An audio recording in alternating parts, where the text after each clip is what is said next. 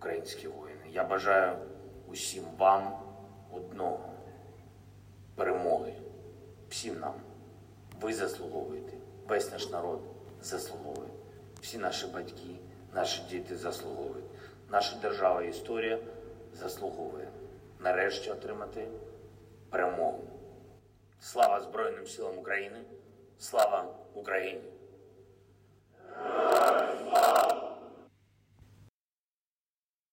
Russia continues to weaponize the winter with attacks on Ukraine's energy infrastructure. Ukraine strikes back with drone attacks on military installations deep inside Russian territory. Kyiv also moved to remove one of the last remaining vestiges of Moscow's malign influence with pending legislation to ban the Russian Orthodox Church in Ukraine following a series of raids. Vladimir Putin conceded this week that the war could be a very long process, adding that he did not plan to call up more troops. So what happens next? Well, I got just the guests to unpack it all, so stick around. Hello from my makeshift home studio in Washington, D.C.'s funky Adams Morgan neighborhood, and welcome to the Power Vertical Podcast, which is produced by the University of Texas Arlington's McDowell Center for Global Studies in partnership with the Atlantic Council. I'm your host. My name's Brian Whitmore. I'm an assistant professor of practice at the UT McDowell Center and a non-resident senior fellow at the Atlantic Council's Eurasia Center. Joining me from the magical Estonian capital city of Tallinn is veteran Russia watcher James Scher, a senior fellow at the Estonian Foreign Policy Institute at the International Center for Defense and Security. James is also an associate fellow on the Russia and Eurasia program at Chatham House and author of the book Hard Diplomacy and Soft Coercion, Russia's Influence Abroad. Welcome back to The Vertical, James. Thank you. It's nice.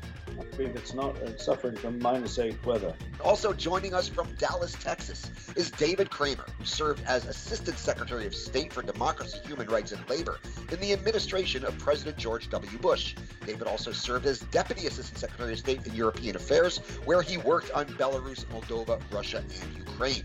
These days, David serves as Managing Director for Global Policy at the George W. Bush Institute in Dallas. Welcome back to The Vertical, David. Thanks, Brian. Great to be with both of you. Great to have you. And James, start with you to get the ball rolling. I wanted to get your reaction to recent developments and what they pretend about where this war is and where it may be headed. Russia's strategy appears clear.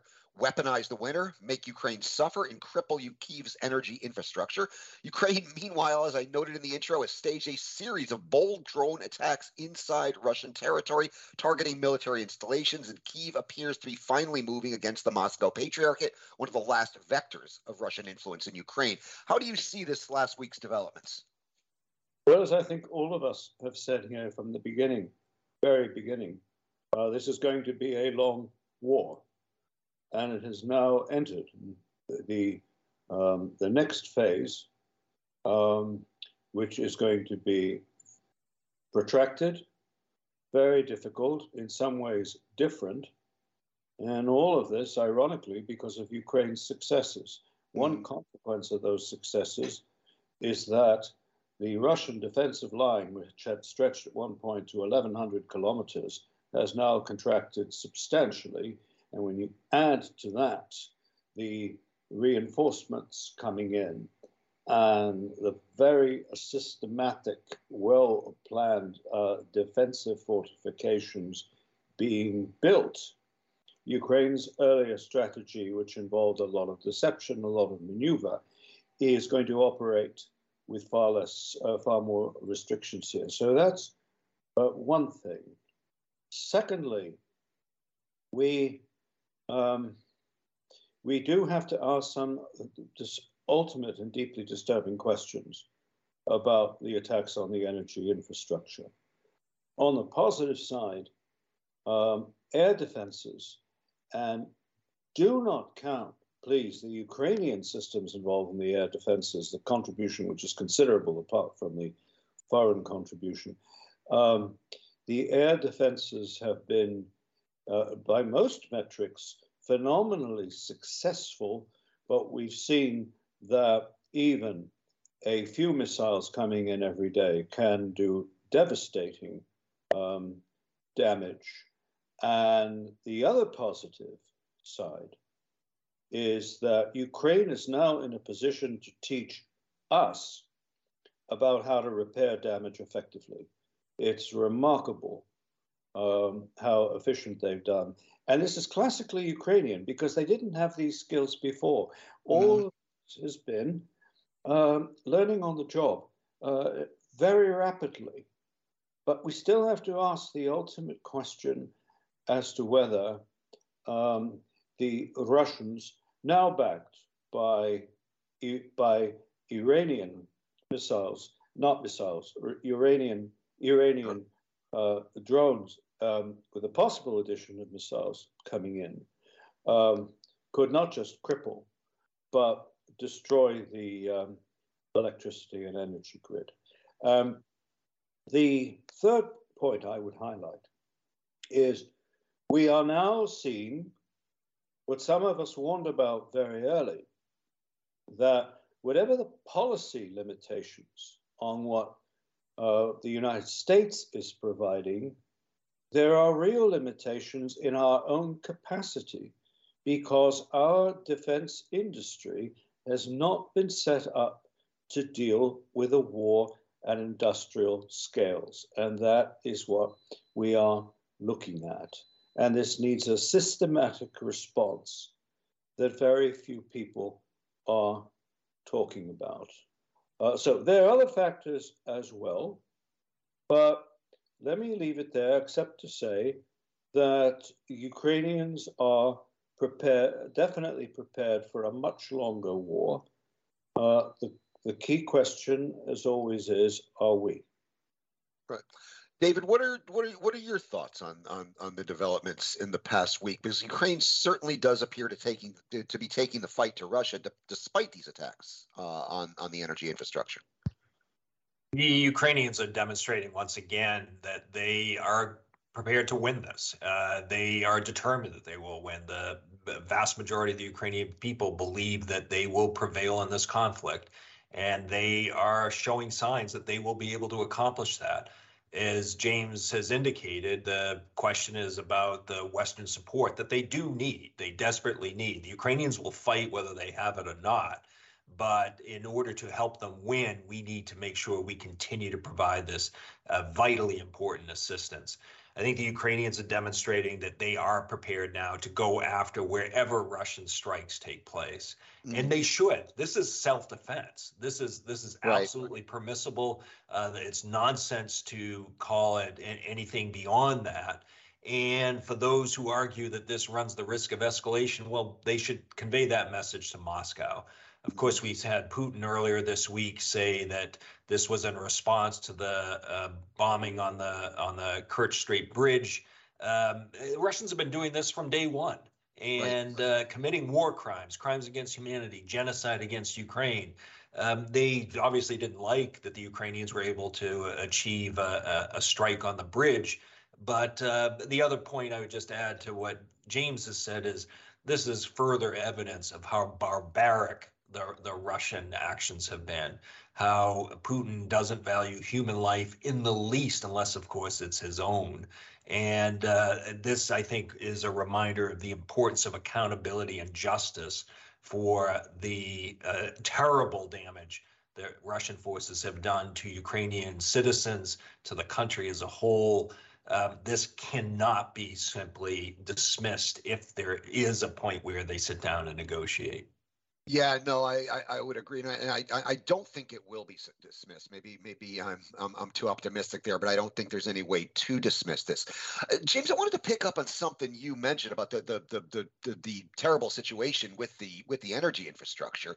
What steps do you think we in the West can be taking now to help Ukraine withstand this weaponization of the winter, which is what we're witnessing right now? Is there anything we can do on our end to help on that? Can I preface this answer with some point I should have made earlier? Sure. That we have seen with this new strategic direction of the war, of attacks on critical infrastructure of all kinds, a classic signature of the Putin modus operandi. As soon as he loses one game, he starts another one. And I fear there will be more if we can answer your question successfully. The very disturbing element, the particularly disturbing element to me, is that Iran has entered this war. Now, Ukraine has not had bad relations with Iran by comparison with anyone else, certainly hasn't attacked Iran. Iran is the biggest security threat to Israel. It has been long regarded as a major security threat to US interests in the Near and Middle East. And yet, there is no sign that we are prepared to respond to that and play a tough game directly with regard to Iran. One thing the Iranians are doing is, of course, training Russians to use their systems effectively, and they have at least one base for doing so in Crimea.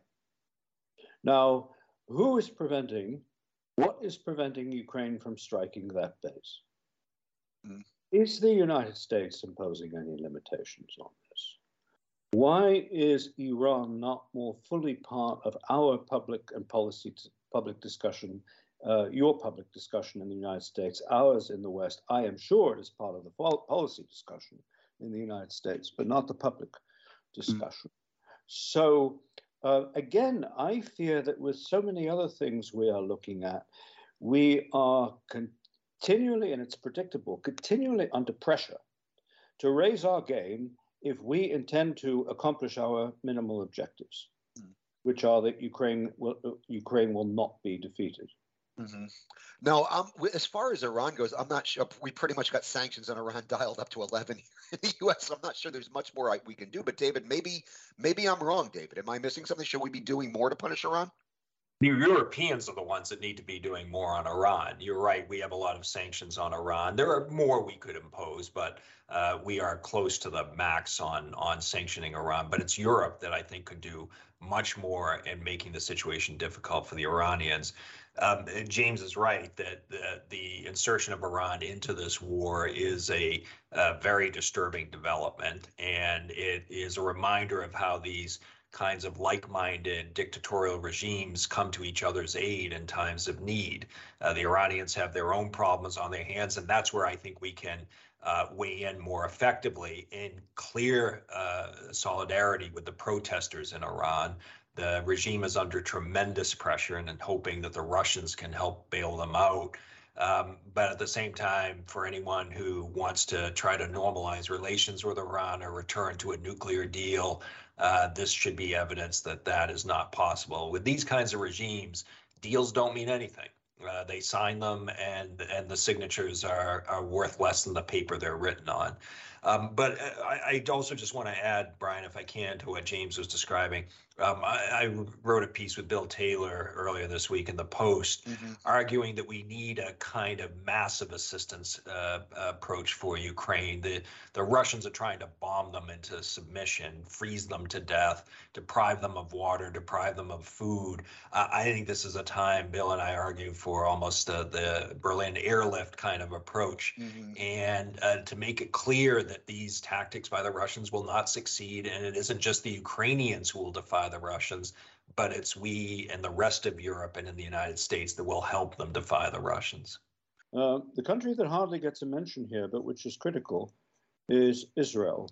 The Israeli foreign policy and defense establishment seem to be more skittish about upsetting Putin than we are. And yes, we all understand the situation in Syria, but still one wonders why and whether this is excessive.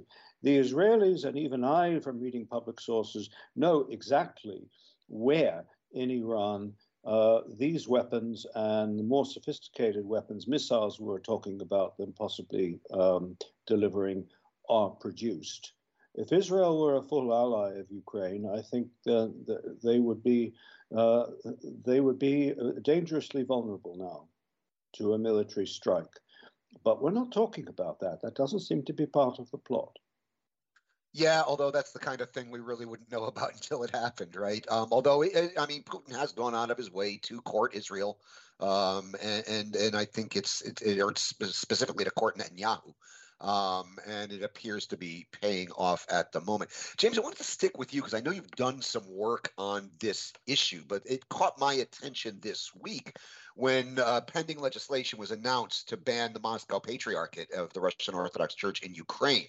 I remember thinking back to your work on autocephaly a few years back. How do you interpret this? My first reaction is like what took them so long? It seems like this is something that I would have expected to have been done much earlier, given that the church is one of the last remaining vectors of Russian malign influence in Ukraine. Well, as you said, Brian, this story began a long time ago. In 2014, the Orthodox Church in Ukraine that was affiliated and, in fact, fully part of the Moscow Patriarchate, and hence the Russian state, a conspicuous number of clerics openly went over to the side of what we then called the separatists, and urged their parishioners to do the same. And their parishioners left in droves. And the result of that, as you said, was finally, because it was not a new issue, the granting of canonical independence, autocephaly, to a Ukrainian church, which is now called the Orthodox Church of Ukraine. In response to that, defensively, the Moscow Patriarchate in Ukraine appeared to distance itself from Moscow.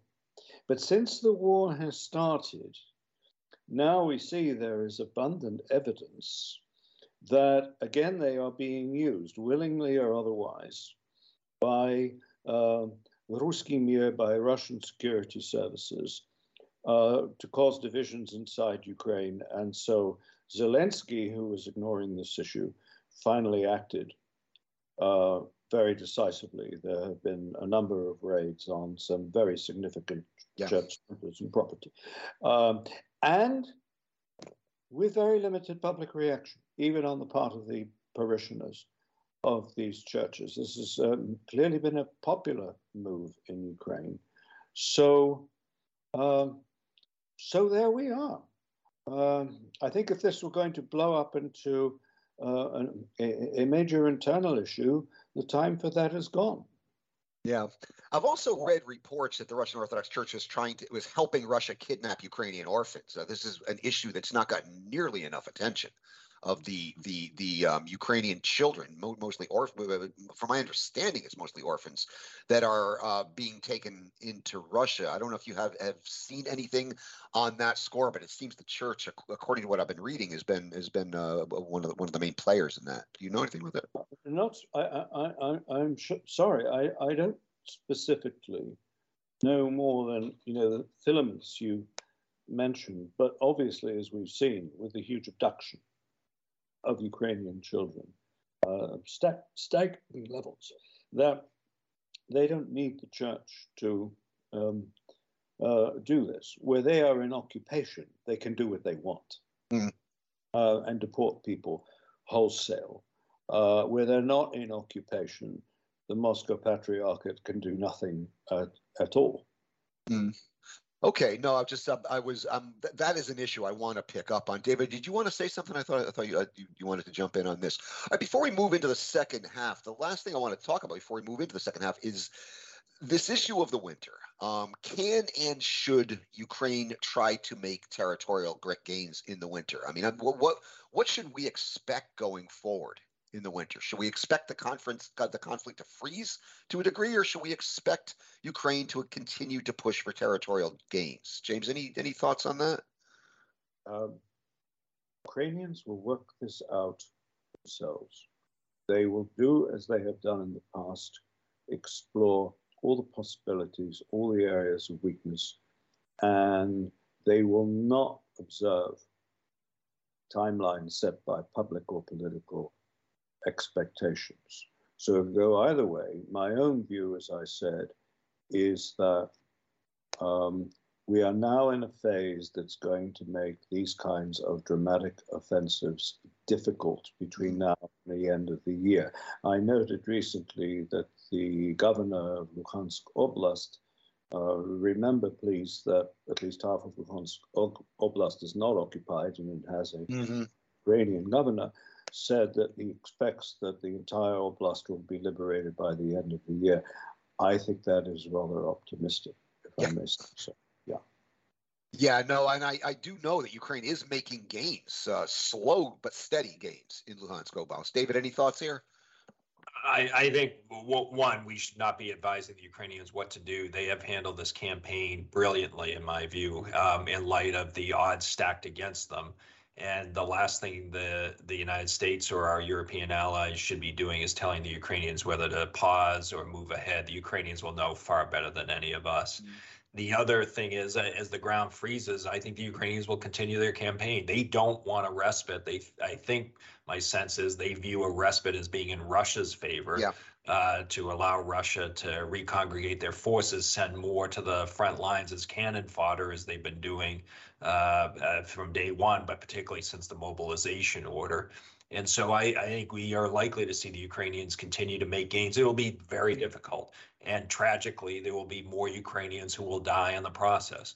But the Ukrainians are determined to win, and they believe they will prevail. And the last thing I think that is helpful for those in other parts of Europe and the United States to do is to call for negotiations, a call for security guarantees, or for any of this nonsense that we keep hearing uttered by people who actually are not on the front lines and want to save Putin's bacon, quite literally. It is striking to me how, as the Ukrainians were on the march, there were more calls from certain circles in the West for negotiations, for a ceasefire, as if the concern that Putin might actually lose control of this situation. Putin is still, in my view, in trouble with all of this. I don't know how deep the trouble is. This has not gone well, and if we need evidence that he is aware of that, the mobilization order is the most blatant evidence of that. He never would have ordered the mobilization if he thought things were going well, and that to me is a sign that he knows it is. Let us suppose there will come a time when all of the intake from the September mobilization has been as trained up as this dilapidated and somewhat dysfunctional Russian system is capable of training them up. Although continuing to impose withering losses on the Ukrainians, they don't get anywhere. The lines stay roughly as they are. Now, does Putin order a fresh mobilization or not? Because the first one had internal repercussions. If it is now seen that it has not produced any gains, and then he orders another one, what are the reverberations inside Russia? This is a key question, and at least one state, Putin has made at least one statement saying there will not be a fresh mobilization in January. So that really bears watching, and if that's where we are, the vector of development in over 2023 is going to continue to be in Ukraine's favor, unless, again, Putin changes the game again in some demonstrably horrific and unexpected way. Right.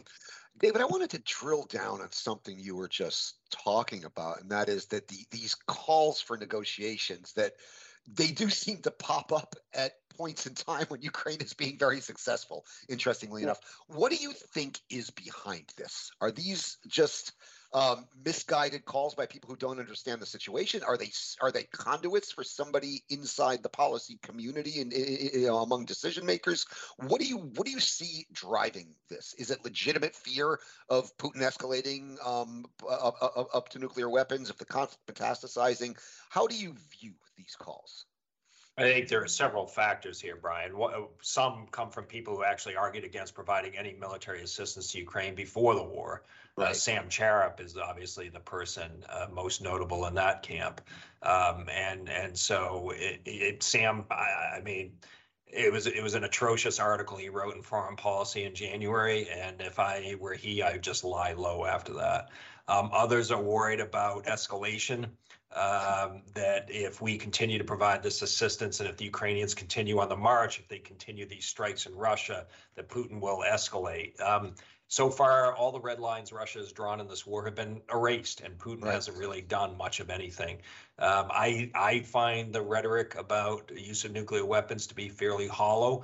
Can't rule it out completely. Always be mindful of it, but don't get paralyzed by it, by a fear that if we continue to support the Ukrainians, who are the ones dying and fighting on the front lines, that Putin will use a nuclear weapon. Some of it is driven by a fear that if Ukraine actually does succeed, Putin could fall, and then we have an unknown, unpredictable situation inside Russia. My response to that is I actually know what we have right now, and I don't think Ukrainians like it, and I don't think anybody else likes it. So I'm willing to roll the dice, but at the end of the day, that'll be up to Russians to decide, not us, although I think we can apply more pressure. So a number of different factors, none of them, I think, convincing. Some of them are pretty disturbing. And what we need to focus on is continuing to help Ukraine not just defend itself, but win. And there is an enormous difference between the two. The more afraid we are of Russian escalation, the greater the likelihood is. And this is something that's not understood because it's a symptom of what we have spoken about before. The withering away of the culture, understanding and the culture of deterrence in the leading Western states. Yeah. It is striking to me, though, how many people in parts of Europe and in the United States are willing to sacrifice Ukraine's territory in the interest of finding a negotiated solution to this. I don't hear a lot of Ukrainians talking about sacrificing their territory, making territorial compromises, but these calls coming from D.C. and elsewhere strike me as incredibly unhelpful, demoralizing to the Ukrainians. A boost to the Kremlin. They play right into the Kremlin's narrative, and the best they could do would just be to shut the hell up. Right. David, just for a little bit more sticking with this. I mean, you know how Washington works, right? And like sometimes op-eds don't appear in the Washington Post or the New York Times by accident. They are conduits for policymakers' views. Do you see these calls as evidence of any emerging splits in the policy among policymakers? There are times, Brian, as you know, that there are op-eds that appear that are trial balloons for the administration to test the reaction on certain ideas. I don't know enough to know whether that's been the case recently. There was a flurry of them, for sure, and I don't know if that was coordinated or not. I don't want to play into conspiracy theories, but let's also remember General Milley was talking about that the winter is a time to sit down and negotiate. I thought that was incredibly unhelpful for the chief of the joint staff, chairman of the joint staff, to come out and say that. And it also seemed to be out of sync with the rest of the administration's line. So General Milley, great respect for the guy, but I wish he'd stay in his lane and not talk about whether negotiations are proper to pursue or not. That was surprising, both surprising and disturbing to me. Yeah. Equally, with all due respect to General Milley. That's a good way to segue. In a few moments, we'll continue our discussion and do something that's kind of becoming a regular feature of this podcast, teasing out potential endgames for the war. I'd like to remind you are listening to the Power Vertical Podcast, which is produced by the University of Texas Arlington's McDowell Center for Global Studies in partnership with the Atlantic Council. I'm your host. My name is Brian Whitmore. I'm an assistant professor of practice at the UT McDowell Center and a non-resident senior fellow at the Atlantic Council's Eurasia Center. And joining me from the magical and snowy Estonian capital of Tallinn is veteran Russian watcher James Scher, a senior fellow at the Estonian Foreign Policy Institute at the International Center for Defense and Security. James is also an associate fellow of the Russia and Eurasia program at Chatham House and author of the book Hard Diplomacy and Soft Coercion, Russia's Influence Abroad. And joining us from Dallas, Texas is the one and only David Kramer, who served as Assistant Secretary of State for Democracy, Human Rights, and Labor in the administration of President George W. Bush. David also served as Deputy Assistant Secretary of State for European and Eurasian Affairs, where he he worked on Belarus, Moldova, Russia, and Ukraine. And these days, and I'm correcting myself here with David's new title, congratulations on the promotion, David actually serves as the executive director of the George W. Bush Institute in Dallas. I'd also like to remind you, you can subscribe to the Power Vertical Podcast on Apple Podcasts, Google Podcasts, Stitcher, Spotify, SoundCloud, and TuneIn. You can also access the podcast, read the Power Vertical blog, and access all Power Vertical products at powervertical.org. And for now, you can still follow us on the Twitter at Power Vertical. Дякую воїнам нашої армії і усім формуванням Сил оборони України. Дякую батькам наших воїнів, які виховали дійсно переможців, саме так, переможців. Дякую всім лікарям, медичним сестричкам, які рятують поранених героїв. Дякую кожному, хто зміцнює оборону і забезпечує українських воїнів усім необхідним. So last week we did an entire podcast dedicated to the question, how does the war end and what happens in Europe when it's over? And the discussion in that episode got me thinking that this would be a good question to periodically return to for a very simple reason. How the war ends is contingent on a continuously changing reality on the ground. Currently, Ukraine has the momentum and the initiative, but the question remains, can they sustain it? David, what end states do you envision, best and worst? And what are the contingencies that those end states are dependent upon? Let me rule out one for starters, Brian, and that's Russian victory. That isn't going to happen. I think the worst scenario is an ongoing stalemate where the two sides are bombing and killing each other. But I think the best scenario, and I think it is possible as long as we continue to support Ukraine, is Ukrainian victory. And that is also the scenario, I would argue, that should be the policy, the stated policy of the United States and our European allies, to help Ukraine win, to achieve victory, and to defeat Russian forces. And what does success in Ukraine mean? It means driving, occupying, and invading Russian forces off of Ukrainian territory. I think given the poor state of morale among Russian forces, and I don't think the mobilization has improved that, I think it actually may exacerbate that problem for Putin. I would argue that we have to continue to stand with the Ukrainians. They're the ones fighting and dying. Yes, prices have gone up for us. Energy is a bit of a challenge. But it seems to me, given the stakes involved, the least we can do is to endure some of that. I don't mean to make light of it. I don't mean to minimize it for people who are having difficulty, but it's the Ukrainians who are the ones who are fighting, not just for their freedom, but for our freedom as well. No, I would agree with that. And but what are the contingencies on those? You say the worst case scenario is effectively a conflict that drags on or freezes. That seems to me to be the worst we can expect right now.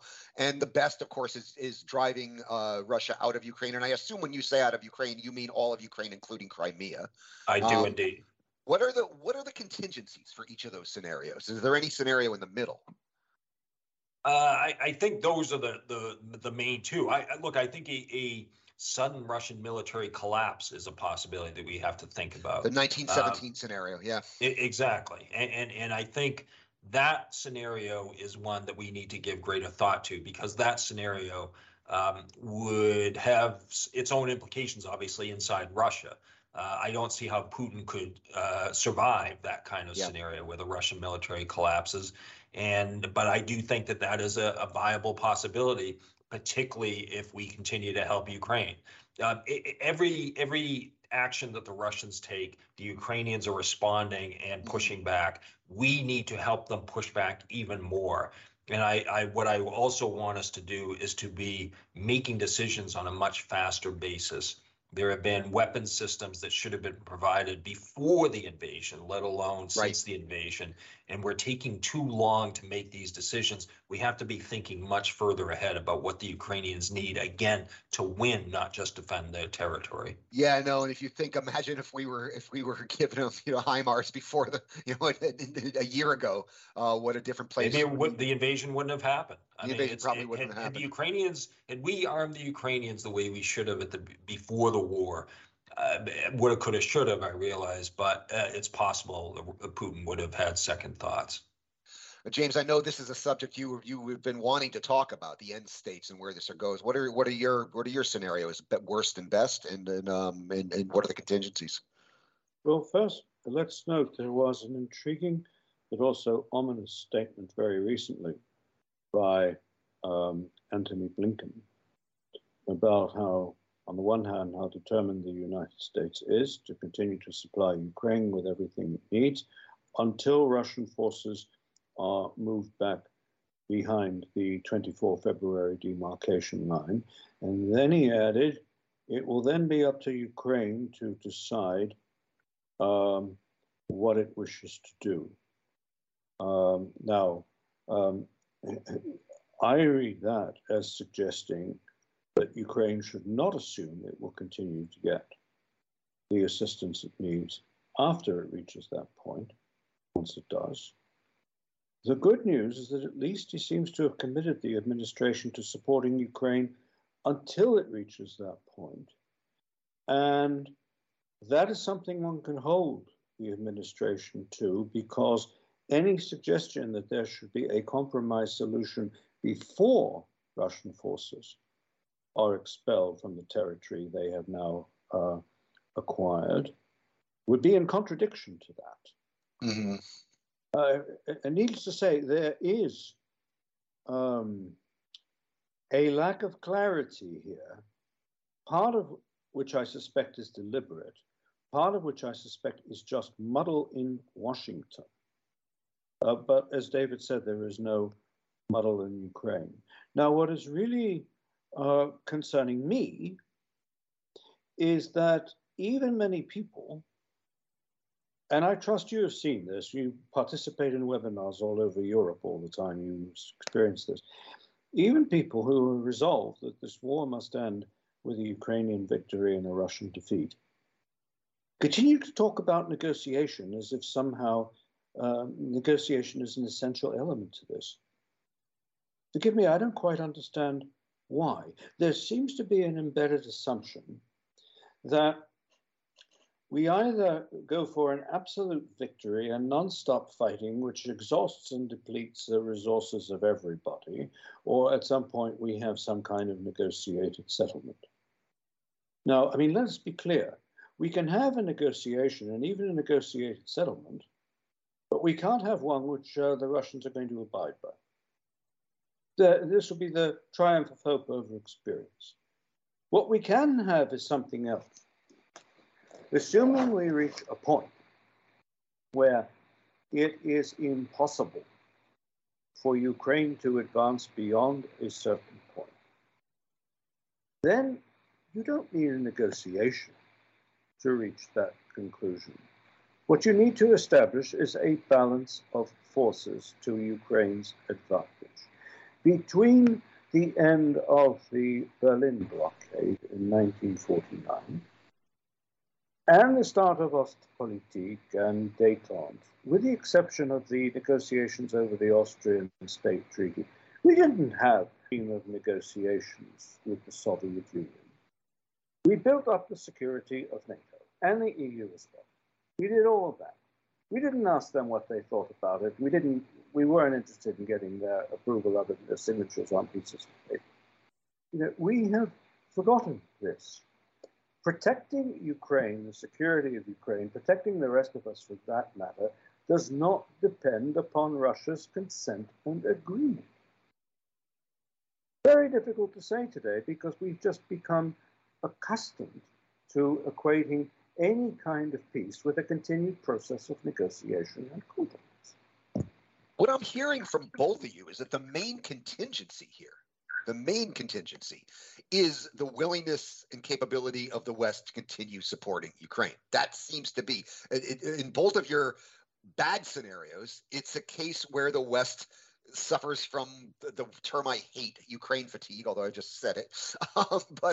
Where that happens, and the best case scenario is the West continues to provide Ukraine with robust defense and economic assistance, and Ukraine's ultimately able to achieve a victory. Am I correct in that assumption, David? I notice you're shaking your head. And also, I wanted to drill down on what James was just saying about Secretary Blinken's recent remarks.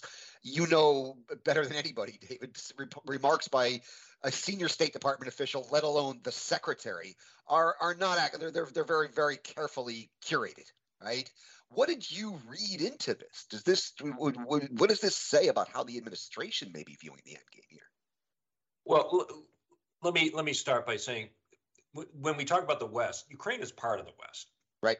So we also have to be careful on how we describe this and talk about the other parts of the West, because Ukraine, as I just said, is part of it. So for other parts of Europe and the United States, I wish the hand-wringers would look at the other side of this and not just worry what happens actually if Ukraine drives Russian forces out of it, and look at it as an opportunity. Think of what could happen in Belarus. Think of what could happen for Moldova. Think of what could happen for the entire region, and think of what could happen in Russia if Russian forces are defeated in Ukraine and driven back onto Russian territory.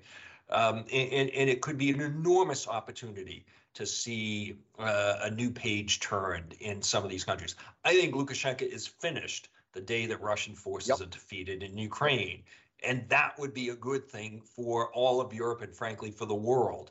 Remember, Lukashenko hijacked a civilian airliner last year. He's weaponized refugees and immigrants. He isn't just a threat to his own people. And so I wish that people would look at the opportunities and the benefits that could come from a Ukrainian victory, rather than keep wringing their hands about, oh, woe is Putin. So to me, it seems like there is not enough thought given to what could come about by helping Ukraine win. So I think the administration generally has done a good job. I wish President Biden did not talk about willingness to sit down with Putin. I don't want to see my president sitting down with a guy who's guilty of war crimes and crimes against humanity and genocide. It's President Zelensky and the Ukrainian people who will decide whether they want to sit down and talk with the Russians. And as we've been discussing in this podcast today, there's no reason to believe anything the Russians would say or sign or do.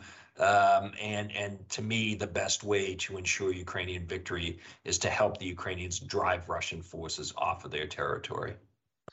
James, you're holding your finger up. That suggests you have something to say. Let us understand that there were Russian forces tasked from day one with physically liquidating the entire Ukrainian leadership. And Zelensky and his entourage had to be moved with minutes to spare to a shelter under the presidential offices. Leave aside the morality of it. Do we understand the implications, the meaning of sitting down and negotiating and signing agreements with a regime that clearly determined from the beginning to eliminate a state and its entire leadership in Europe? We need to understand this. Zelensky is absolutely right. Of course, the usual suspects forced him to backtrack, to say, we cannot negotiate with Putin. It's not a moral issue as such. It's a very practical one. It's not safe. It's not possible. Second point I want to make, following on from what David said, Belarus is not unimportant in this equation. Not at all. If Russia is seen to win this war, the country I am sitting in now becomes its security problems conservatively double. Belarus becomes a new military district of the Russian Federation. There has been a significant change there, which needs to be understood. I don't think it is. Lukashenko now genuinely desires and is trying to support a Russian victory, because he knows, as David said, that if Russia is defeated, everything in Belarus turns upside down and his time is finally over. This great survivor's time is over. Look at the murder of the foreign minister, Mackay. The foreign ministry in Belarus, at Lukashenko's behest, was pursuing very professionally diplomacy of trying to increase maneuver between Belarus for Belarus so that it would have options in the West. The Kremlin wanted this stopped. I don't know if the Kremlin gave the order to the Belarusian KGB to dispose of Mackay or whether it came from Lukashenko itself.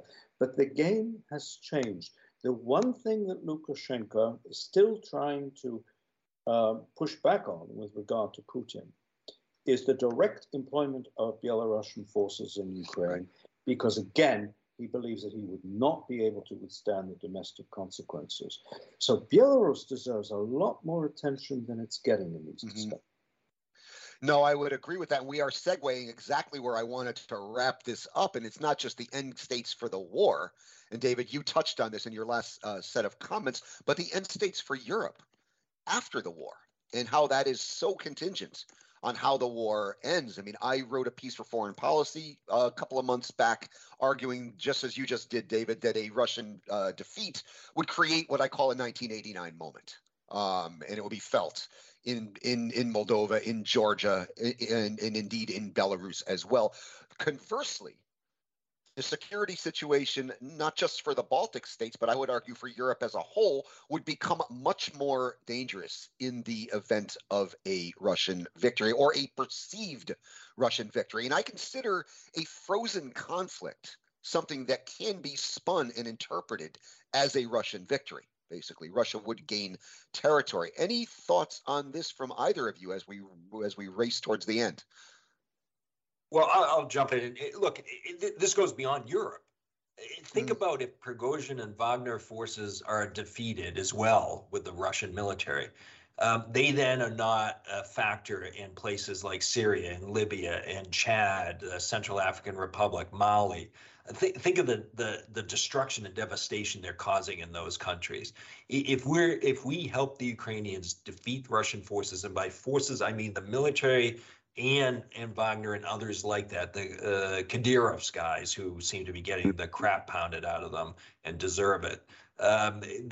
All of this would benefit the entire world, frankly.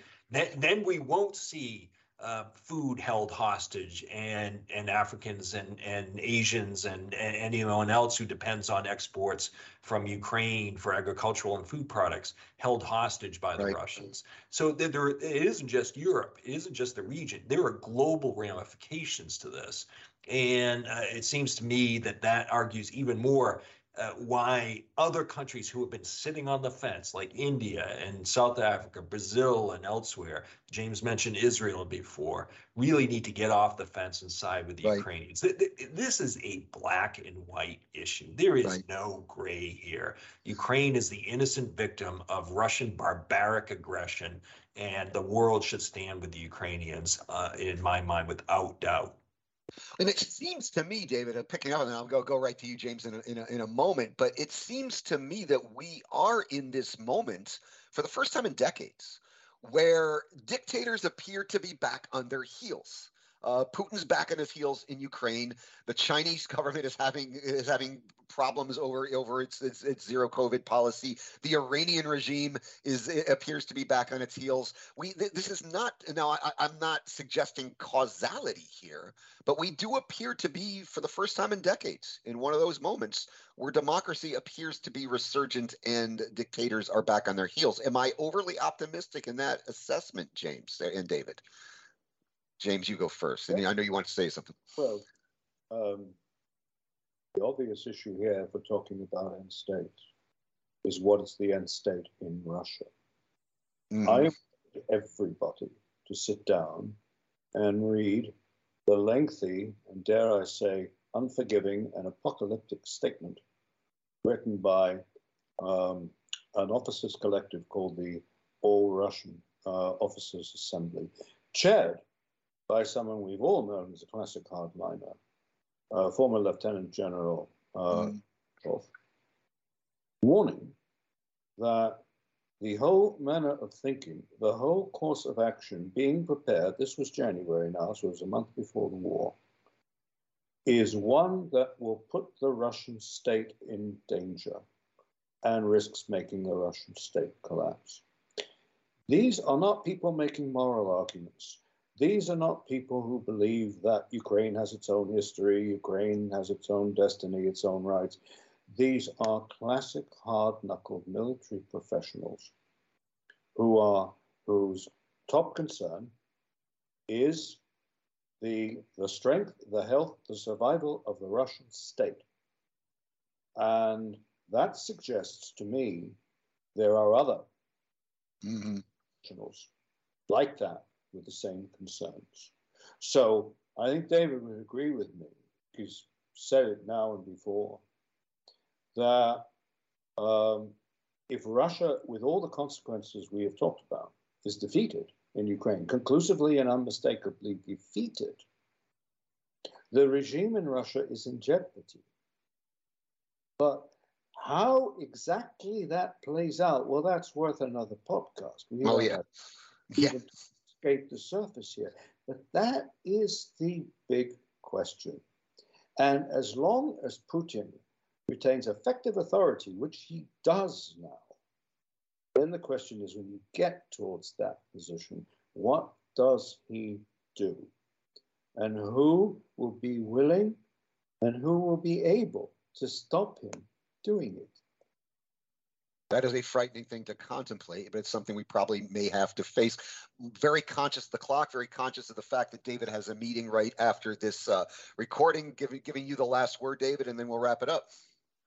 The Ukrainians are on the right side here. The rest of the West should get behind them unreservedly, provide them with the means they need to achieve victory and defeat the Russian forces, so that Russian forces don't do this again to the Ukrainians, threaten Moldova, threaten the Baltic states or anyone else.